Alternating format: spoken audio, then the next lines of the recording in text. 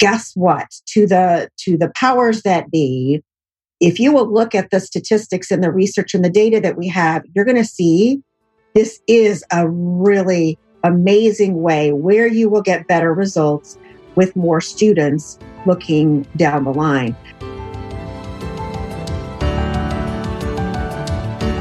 Welcome to Learning Unboxed, a conversation about teaching, learning, and the future of work. This is Annalise Corbin, Chief Goddess of the Past Foundation and your host. We hear frequently that the global education system is broken. In fact, we spend billions of dollars trying to fix something that's actually not broken at all, but rather irrelevant. It's obsolete. 100 years ago, it functioned fine. So let's talk about how we reimagine, rethink, and redesign our educational system.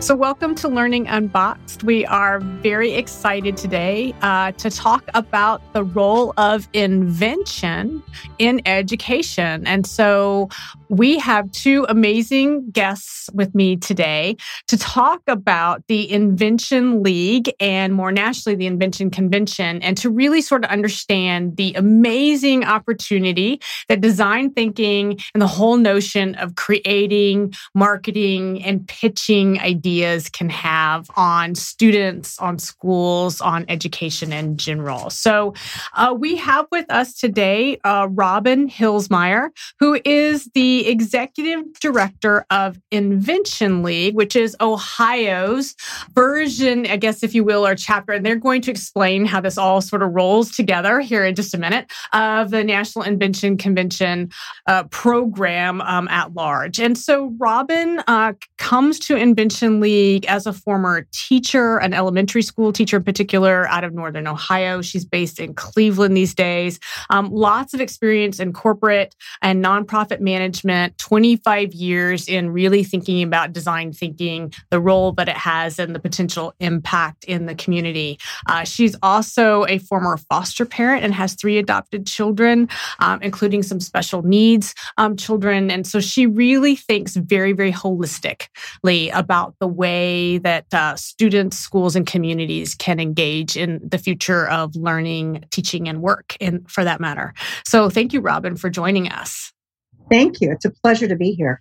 And also with Robin today is Jim Bruner, who is the president of the Invention League's board. And we asked Jim to come because he has been lifelong and passionate, incredibly passionate about design thinking and the work that comes with it and comes out of it. The other thing to know about Jim is that he is also with the Past Foundation. He is one of our very valued assets, if you will, probably our biggest champion internally for the work that we do. And he's had 19 years worth of experience, either as a judge or a participant, a mentor, an advocate for both state and national invention conventions and local and state science fairs, anything that has to do with the way students think about the world. Jim is all in. So Jim, thank you for joining us as well. My pleasure. So I want to just sort of roll up our sleeves and dig right in today. And I want to start with sort of setting the stage. First and foremost, Robin, if you would sort of share with us the 100,000-foot view of the Invention Convention nationally. It's sort of its aims and scopes, if you will, because that really then sets the stage for what we're doing in particular on the local level. And it's that local sort of work that the folks that are listening are going to be able to really sort of dig into. So set the stage for us. So the Invention Convention gives students and teachers, and it is school-based, but then in addition to that, we have homeschoolers who can go through the program. So it doesn't necessarily have to be in a traditional school model. But the curriculum is all connected with Common Core, and that's because it helps our teachers out. Today, teachers at this point in time are given specific requirements that they need to cover. And we want to make sure that everything we do is aligning with what they are doing in the classroom and the state standards. So the curriculum is all connected. The students will identify a problem and then go through that problem solving process. So understanding and ideating and designing, building, testing, communicating, all of those different things that they would do in the design process. So typically what will happen is each school or even a homeschool, a network will have their invention convention for their area. And from there, students are enabled to go to the state competition, which is in July at the Ohio State Fair. And the students who then will move from the Ohio level up to the National Invention Convention, which is held at the Henry Ford in Dearborn, Michigan. So the students who progress from the Ohio Invention Convention are then given the opportunity to go to nationals. And does Invention Convention or Invention League, depending on how you define it in your particular area, is it available in every state in the U.S., or is it just regional or localized? Great question. So Invention Convention is available nationwide. Okay. Each state operates theirs in a little different way. They don't all run exactly the same, but the Invention Convention program is something that is available across the country and even internationally now. They have moved international. And so while we at Invention League operate the Ohio Invention Convention, yes, across the entire United States. Perfect. And so, Jim, just so that our listeners have a sense of this, so clearly it's a national and international program that has a set of tenets based on the design cycle. But ultimately, at the end of the day, where do the ideas come from? That's probably my favorite thing about Invention Convention is that the ideas actually come from what the kids see in the world.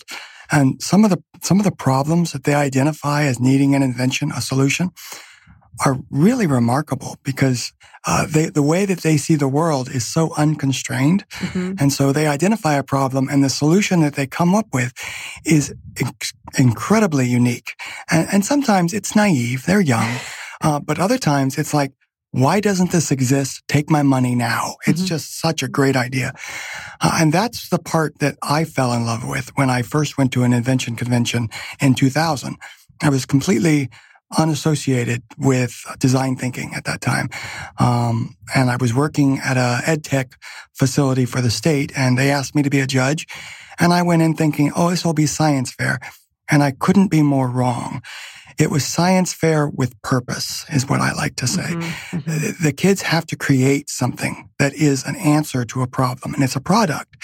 And then they sell and market and promote that product with data, similar to science fair, but the data is taken from real-world learning and from failure, which is the part that I found absolutely fascinating, how fearless these kids are. Failure is a data point to them.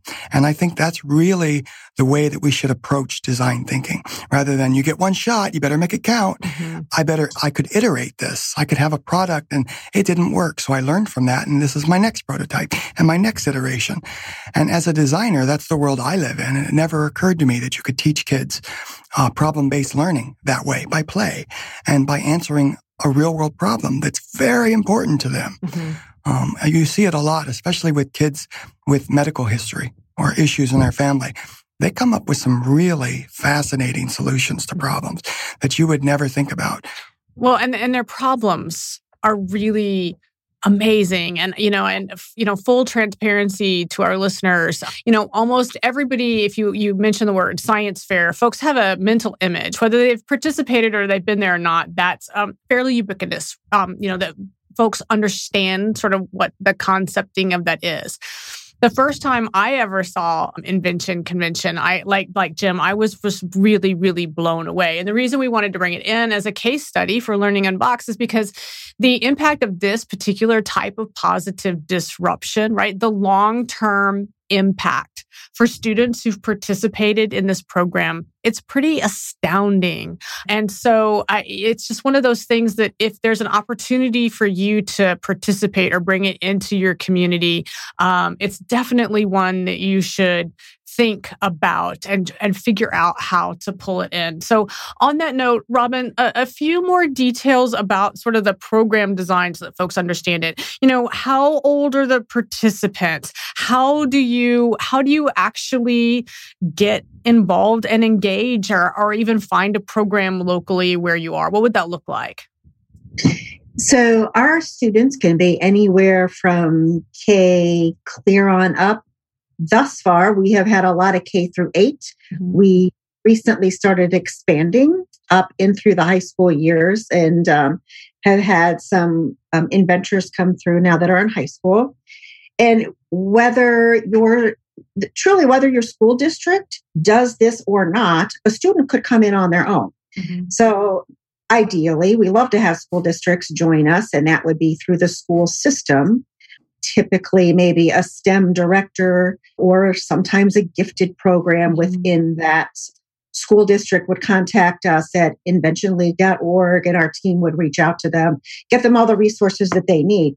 But you don't necessarily have to come in that way. You could say, you know what, my school doesn't do this, but I would love to come in on my own just because I love this kind of thing to move forward. And we certainly welcome those students just the same as we would coming in through a school district. It doesn't matter which avenue you use to come into the program. Mm-hmm.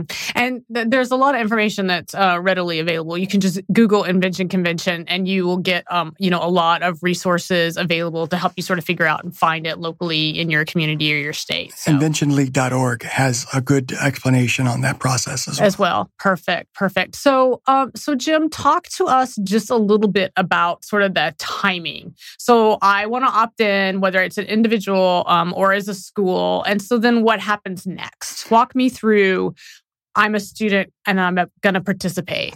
Well, so traditionally, the way it's been done has been that a teacher engages with Invention League or Invention Convention, whoever is providing some sort of professional development on how you get kids thinking in the design thinking space, because it's not an intuitive space for traditional education to be in.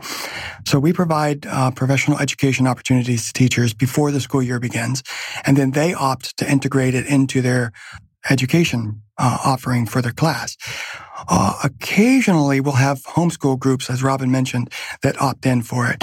But it happens usually in the fall, early winter. Mm-hmm. We really like the kids to be able to percolate on ideas over the holiday because they have the time to do it. And that's when they have downtime to build something, because something needs to be built. You need a prototype to demonstrate your proof of concept. And then they come back in the spring, and there's usually a regional event that the kids compete in that is local so that those kids can be sent to state. Where we have a hiccup right now is that NICE, which is the National Invention Convention, takes place at the end of May, beginning of June, but our state event takes place in July during the summer. So we have this unique opportunity that the kids have these inventions ready to go. And as board president, I'm working with the former executive director of Invention League, who's now with Nationals, by the way. We decided this is the perfect opportunity to teach the kind of skills we want these kids to have. Iterate your concept over the rest of the summer. Perfect it. Make it sharper. Make it better before you have the opportunity to go to NICE. And we're one of the only states that does that. And it's kind of an accident, but a welcome opportunity for the kids to say, yeah, I could make this better. Yeah, I could make my pitch better. And so they have time to iterate even further. We're looking for opportunities to shorten that lead time. And as board president, I have been charged with innovating this project.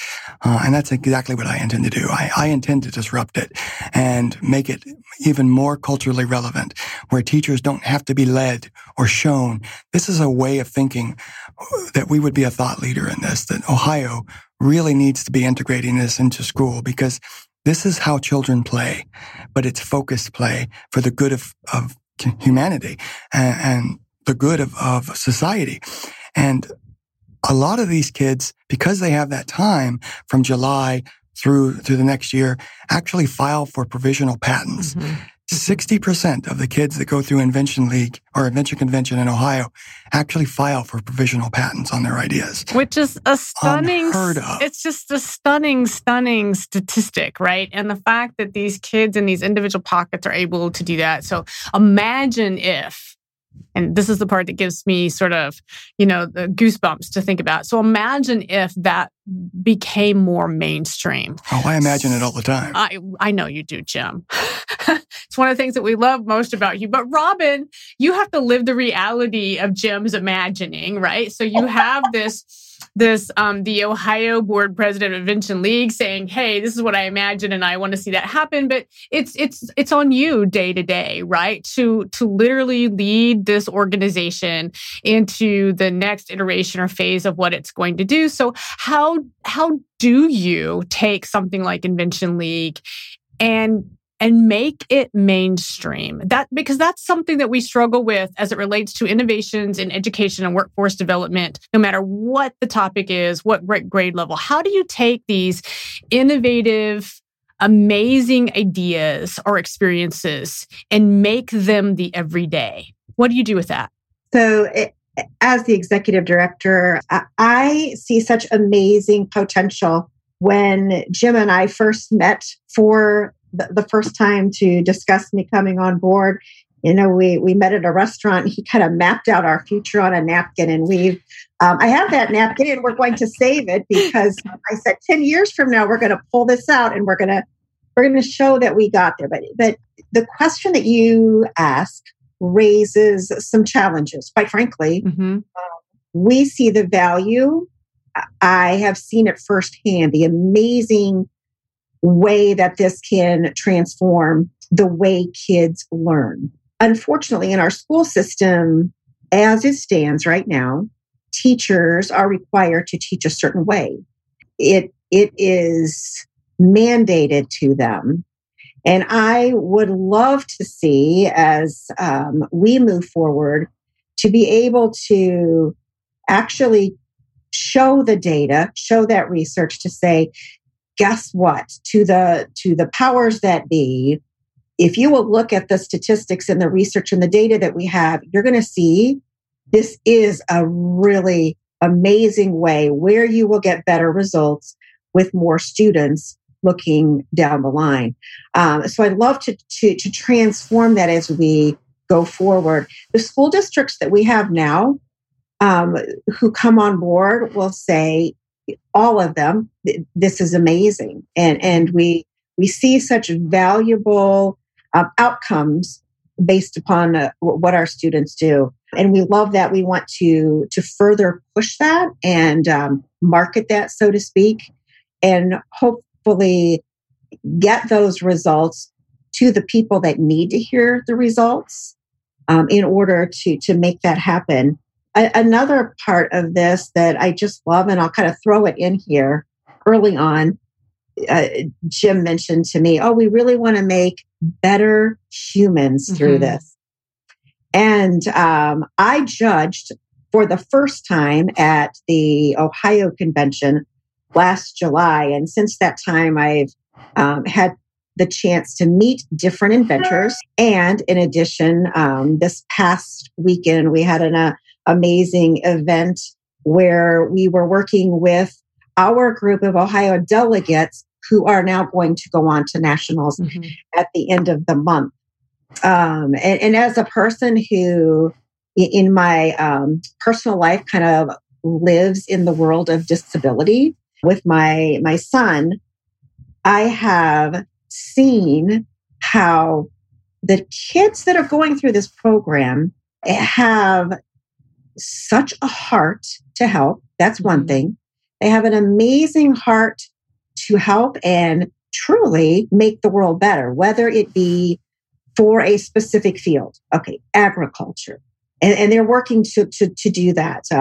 Just this past couple weeks, I saw two of the inventions who were that were very clearly designed for the world of disability. Okay, and because I live that, I said, you know what? You are right on. That's absolutely what those individuals face, number one. and you're doing something to help them. So thank you to those inventors doing that. But they have such an empathy to help others and make the world a better place. I think another part of this, going back to your original question of how do we see this working its way out for the future, I think it's important for us to also bring in business in the business field. And I've spent a lot of years in business management, and can also say that the skills that the kids learn right now, even if they're in second grade and they are working on their projects and doing the process, a second grader is already learning such valuable skills that they will need to be an excellent employee in the future. And an amazing adult and citizen, right? Yeah, as they go about influencing and impacting our world. And I have seen some amazing things come out of Invention Convention. And so, speaking of the kids, Jim, you've been immersed for a really long time, and I know that there are standouts. Mm-hmm. So share with me, an example within the last year or so of a kid and a project that has such impact on the world. Yeah, I'm glad you asked that question, because I have seen two that really stand out to me. For Robin's point, speaking to empathy, but also thinking about holistic thinking. Mm-hmm. And one of them is a young lady who her grandmother is diabetic. And she noticed the problem was that her grandma couldn't use all the insulin. She gets to a point where there's a little insulin left in the bottom of the bottle, but she couldn't get it out, and you can't reuse that insulin. So she would toss the bottle. And this particular student was like, well, that's dumb. Why can't you reuse it? And that's where she learned about sterility, and that's where she learned about the FDA. And so she started doing real world research, active research on this. And she learned about what sterility means, what those standards are, what the World Health Organization standards are that are different than the FDA. Mm-hmm. And she started doing surveys. This is a fourth grader doing surveys. And she figured out a way to create a device that will spin the tubes under heat and pull all of the insulin through the membrane and catch it, keep it sterile, and then collect enough of it that she could donate to African nations, which she found out have between 110 and 125,000 diagnosed type 1 diabetics. And she could send it there, and that insulin wouldn't go to waste. If we can't use it here, it doesn't mean somebody else in the world can't. And she came armed with that data and armed with this vision, and she won the Edison Award this year. There was no way we could not give that to her. And then it goes the other way. Another kid. And I want to stop you first, because if that doesn't give you pause, what you just heard, right? A fourth grader who changed the course of human lives in Africa because of paying attention and distilling out an issue that was near and dear to this child is probably one of the most powerful examples, I would argue, for the future of the world. Yes. Right? Well, and if you're a teacher listening to this is the fact. She's already thinking 2 inventions ahead. She's already iterated this, and she's thinking about her next invention. So she's applying critical thinking. She's writing. She's doing research. This has motivated her to do active engagement with the world. And that's what I want in an engaged learner, right? I want someone who's thinking about problems and actively attaining skills on their own to make that happen. So, that's the real power of this. And this is what you need to leverage as an educator. And I don't know how to get educators to see the validity of this. You want these kids having agency for problems. They have a voice. They have an idea. They have a way of acting on that. All you need to do is give them the standards, give them the space and the time, and step away. But I think out of fairness, right? I think we need to be really mindful.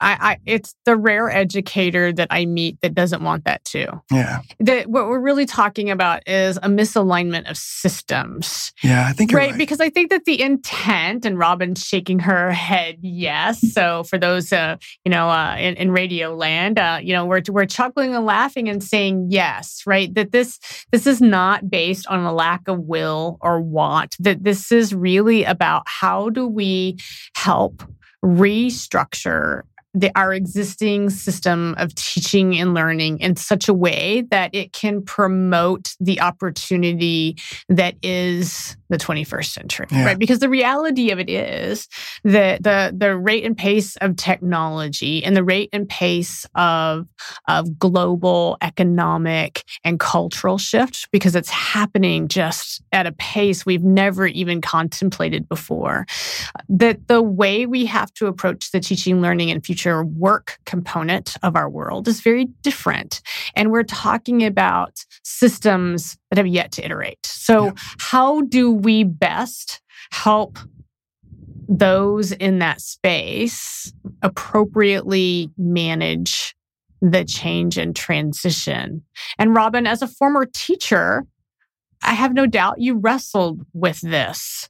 So when you think about the things that the kids are doing, what is your recommendation to that teacher in the classroom that here's this amazing story that Jim just told about this child and this child's potential and says, I recognize that every kid in my class is capable of that same thing. What do I do with that? You touched on it, and it's true. I'm shaking my head. Yes, I completely agree with you. I think that teachers, and I have many, many friends who are still teaching in the classroom and would love to have education redesigned. And I know that the Past Foundation talks much about redesigning and the look of education. And I am in agreement that probably 98.5% of the teachers would want to jump right on board with you in doing that. So I think a couple things. We as organizations who have the opportunity to collect the data, collect what we need to show those that this is an amazing way for students to get engaged.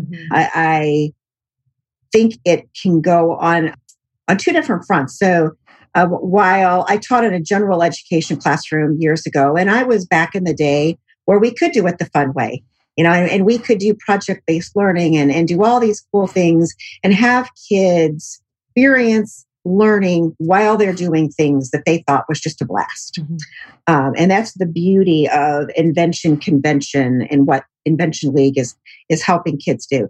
So I do think teachers would love to do that. I think we need to help equip them with the chance to show districts, show state leaders that this absolutely makes a difference.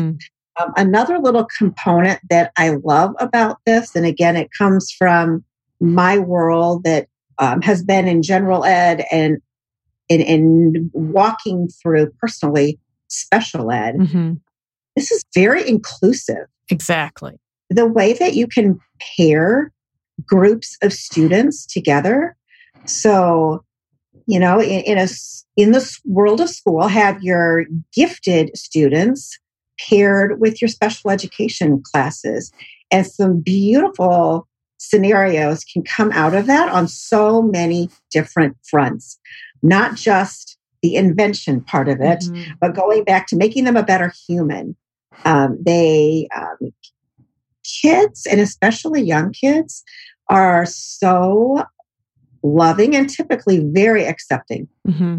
We see that very often with younger kids, and they don't necessarily see disabilities the way an adult would. And I think that is just another little side advantage, an amazing thing about this process and redesigning the way education looks, that even from a very young age all the way on up, we're changing our culture in the way that we look at learning differences and how those two can be merged again for the better and solving real world problems. And I think we're also, to sort of piggyback on what you're saying, Robin, we're also realigning the way we think about constraints, right? I mean, that's one of the other things that I am reminded over and over again at the past Innovation Lab. I joke that, when I'm having a not so great day, the amazing therapeutic thing for me to do is to go out into the atrium, the big open collaborative space at the Innovation Lab, and just sit and watch what's happening. Right? I don't even have to interact with anybody, a student or any of the guests that are in the building, but just to observe. And what I see repeatedly over and over again, no matter which group is in there, I see the lack of constraint in what's happening. And what I mean by that is that, to your point, students, especially young students, don't know what's not possible. And because they don't know that something can't be done or shouldn't be done, or that's not the way we do it, right? They are so incredibly creative. And to your point, they are inclusive in their creativity just by natural design. Because quite frankly, we haven't forced that kind of thinking or way of being out of them. And I've often said that I would put the kids at the Innovation Lab up against any R&D team in the world, not because I believe they can come up with better solutions to problems, but because I believe they will come up with better possibilities to the problems. And I think that's a really powerful thing. Jim, you were mentioning the work of the student. You said there were two in particular. What's the second case? So it's the opposite, but its impact is equally valid. It's a young gentleman with Columbus City Schools that came through a program sponsored by AEP, who's one of our corporate sponsors. And his idea was to rethink the golf ball tee. So what he did was he did a boatload of research on water-soluble materials that are also biodegradable. And he happened upon this one material, and he built a mold out of this material that was the shape of a golf tee. And he did multiple iterations of it to make sure that it would hold up and it wouldn't break when you hit it. And if it did, no big deal. It was low cost. And he created a system where he could create 25 at a time and bake them in an oven for 15 minutes, and they were good to go. But his innovation was that he planted seeds, grass seeds, in the middle of the golf tee. So if you leave the golf tee on the grass, the only negative side effect is that more grass grows. And I just thought that was outstanding. And we're going to see that boy in July because he's coming up for state. He did get through regionals because I thought that was an outstanding. But it's just a small sidestep to what's the real problem here. You don't have to solve diabetes. Having a problem that people can relate to, like golfers who have to go back and find their tees. No, you don't. And he calls it the Echo Tee, which I thought was just great marketing. And he had a whole business plan around it. And he'd done lots of research with his granddad on the golf course. And a good friend of mine is her whole family are golfers. And I thought, oh my God, Lori would love this. And it was just such a great idea. And it's an example of why hasn't someone done this? He figured it out. And the reality is it was that natural curiosity that led him down that road. And think about the fact that, as a planet, as a system, a global system, we are actively right now trying to reduce our impact on the planet. Exactly. Everything is about recycling and so on and so forth. And this kid just, completely worked around kind of what's happening to a practical point in time and space that's about, I don't have to recycle anything because I'm actually going to grow something instead. Well, and that's the thing. On his board, prominently featured was the number 16,000. And you asked him, what is 16,000? He said, that's the number of birch trees we process every year for golf tees. Wow. Every year. What's that carbon footprint? I know. What's the equation of the energy lost, consumed, and so on? And again, those are the kinds of things that through this type of teaching and learning that I think are the big, giant, powerful wins. And I also think that as schools think about how do I bring these types of programming in, at the end of the day, Robin, part of it's basic economics, right? We have this sort of this test or perish ethos that's often attached to schools, not always out of fairness, but often it is, right? And so, but there's an economic impact of that sort of ideology, the ethos of if that is what school is about, then it's going to get us here. But the reality is if we transition and make it about, solving world problems or changing the way we think about who we are and our role in that, it's a very different economic impact. And the reality is just purely from that sort of standpoint, if you think about the economic drivers tied to why we do what we do, we are going to get a lot further down the road, have larger income, bigger profits, bigger opportunity, because we've transitioned the way we think about where we interact. Well, I also think exposure is a big component of this as well. You asked how we get more teachers and students engaged. It's exposure. They need to know, one, this opportunity exists. Like last weekend, another one of our corporate sponsors is Honda, and they asked us to hold a mock Invention convention at Honda, the first of its kind in the nation, where a private company asks us, let us hold an Invention convention. Let's rethink this model. It doesn't have to be in schools. Why couldn't it be here? And the innovation there was not only that a private entity was doing this, but they wanted opportunities for their young professionals to mentor these young people. Because Honda's been sponsoring Invention Convention for 8 years now, and their employees come back hyper energized to do more work for Honda because they see the value of this kind of mentorship. So they wanted to build a mentorship opportunity in, and I totally think that's the way all Invention conventions should go, because that opportunity for Honda employees to mentor these young people, they judge them first, but then they come back and say, you know what, if you really want to knock this out of the park, think about this skill, or think about this number, or think about how you're acting on your data, think about how you're collecting your data. I mean, just real moment-to-moment mentorship. That's the future of education. And in a hyper-connected world with social media and access, this is the way it should be evolving. We should be using social media and access to the internet intentionally. It's part of these digital natives' lives. Let's evolve it that way. So that's my board president hat talking, but that's one way we can do it. People need to know the opportunities out there. Take it. So, Robin, tell us a little bit about what that looked like then at Honda. So were these the same ideas that kids had been working on, or was there a new set of challenges that this sort of spoke to? How was the structure of this different than what you've been doing before? So, as we mentioned earlier, our kids have their Ohio convention in July. And so they have almost an entire year before they are heading off to nationals.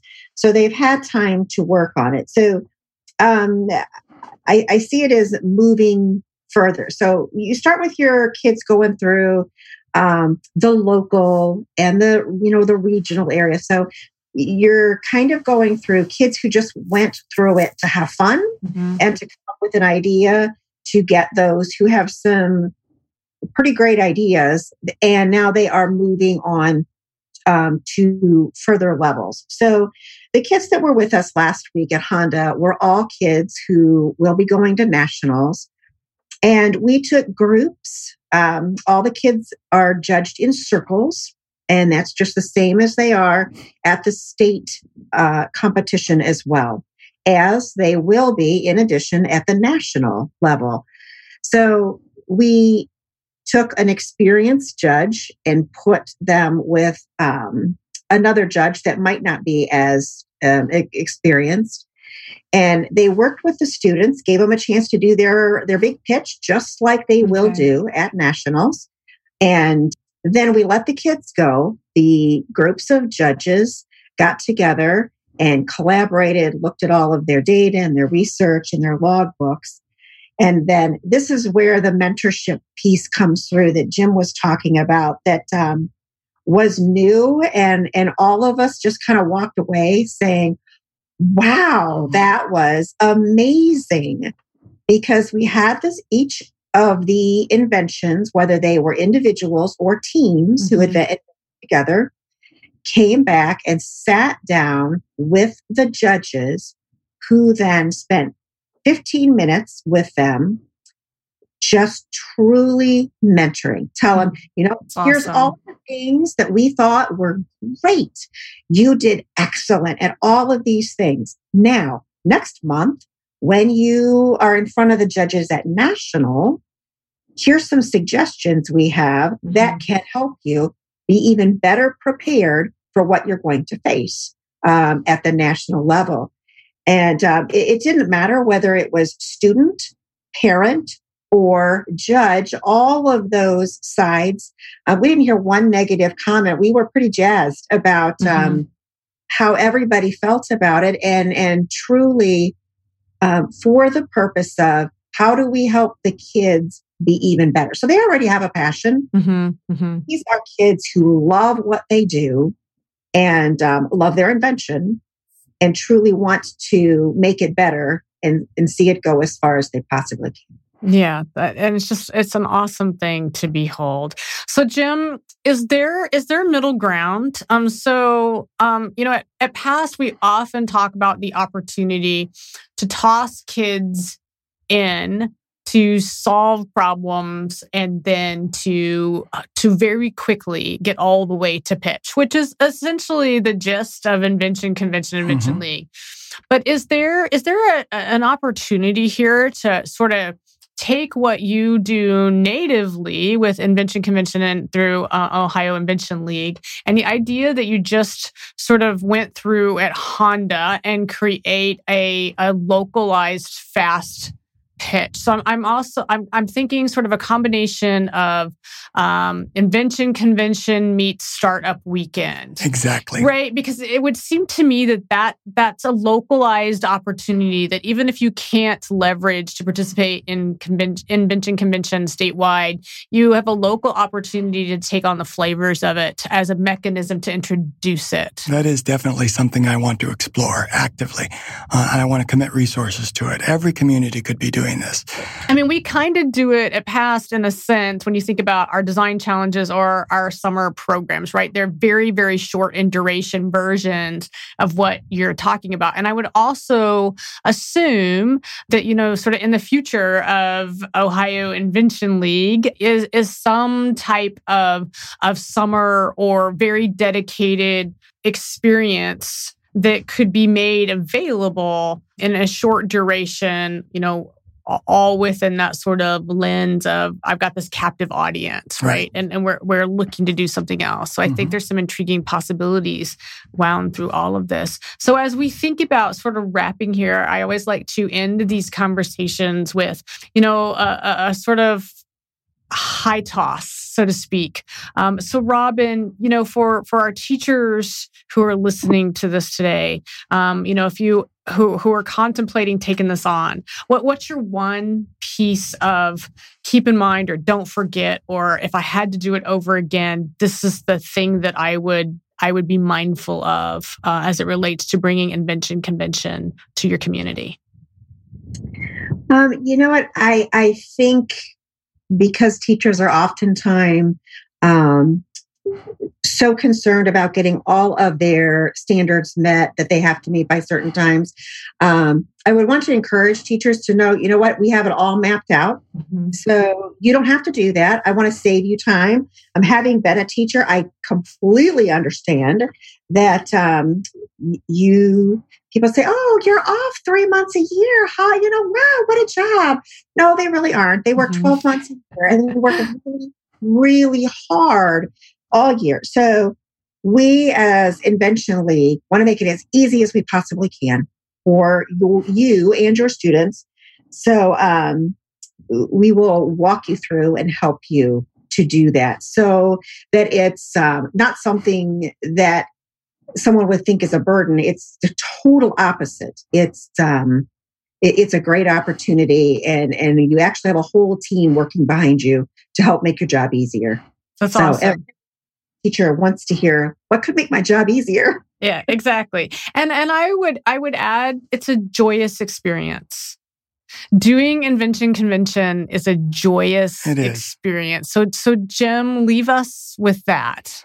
So I think this idea of a summer camp around Invention Convention is an interesting one, and one I'm really interested in exploring, because it activates the third participant here, which are the parents and the community, who largely sit passive because of a taboo that was established a century ago in science fairs that you need to let the kid explore himself. That's not the new reality. The new reality is teamwork. The future of work is collaboration, and the future of work is the whole community coming together to make this happen. The kids can do the work. They need the help of business and industry leaders, educators, and parents working in tandem. And I'd like to activate that. So I'm throwing down, let's restart the idea of Invention Convention over the summer when kids are playing. As you're playing, take a camp. Find a camp, start your own camp, and come up with a problem. It's super easy to do. Like Robin said, we have all the resources on our website, inventionleague.org, the journal, the questions, the standards. Find the problem, find 3 of them, select one, come up with a solution, and compete with yourselves, with your brothers and sisters, with your town, or have your business and industry partner, if you find one who's strong in your community, have them sponsor it. Honda showed us a proof of concept that worked beautifully at a very low lift. This is how we innovate. We try it, we refine it, and we do it better the next time. So that's my call to action. Because at the end of the day, the future of work is in fact learning, right? It is. We have a wonderful colleague, Heather McGowan, who advocates for that all the time. And the reality of it is the future of work truly is being a lifelong agile learner. Yes. And things like Invention Convention help us down that path. They really do. So I want to thank both of you very much for taking time out of your day and joining us in this conversation. For our listeners, we will have resources posted. You'll be able to dig in and learn more. Please ask questions. Join us in this conversation and join us on this journey of better understanding, teaching, learning, and the future of work. So thank you both. Thank you. Thank you for having us. Thank you for joining us for Learning Unboxed, a conversation about teaching, learning, and the future of work. I want to thank my guests and encourage you all to be part of the conversation. Meet me on social media at Annalise Corbin, and join me next time as we stand up, step back, and lean in to reimagine education.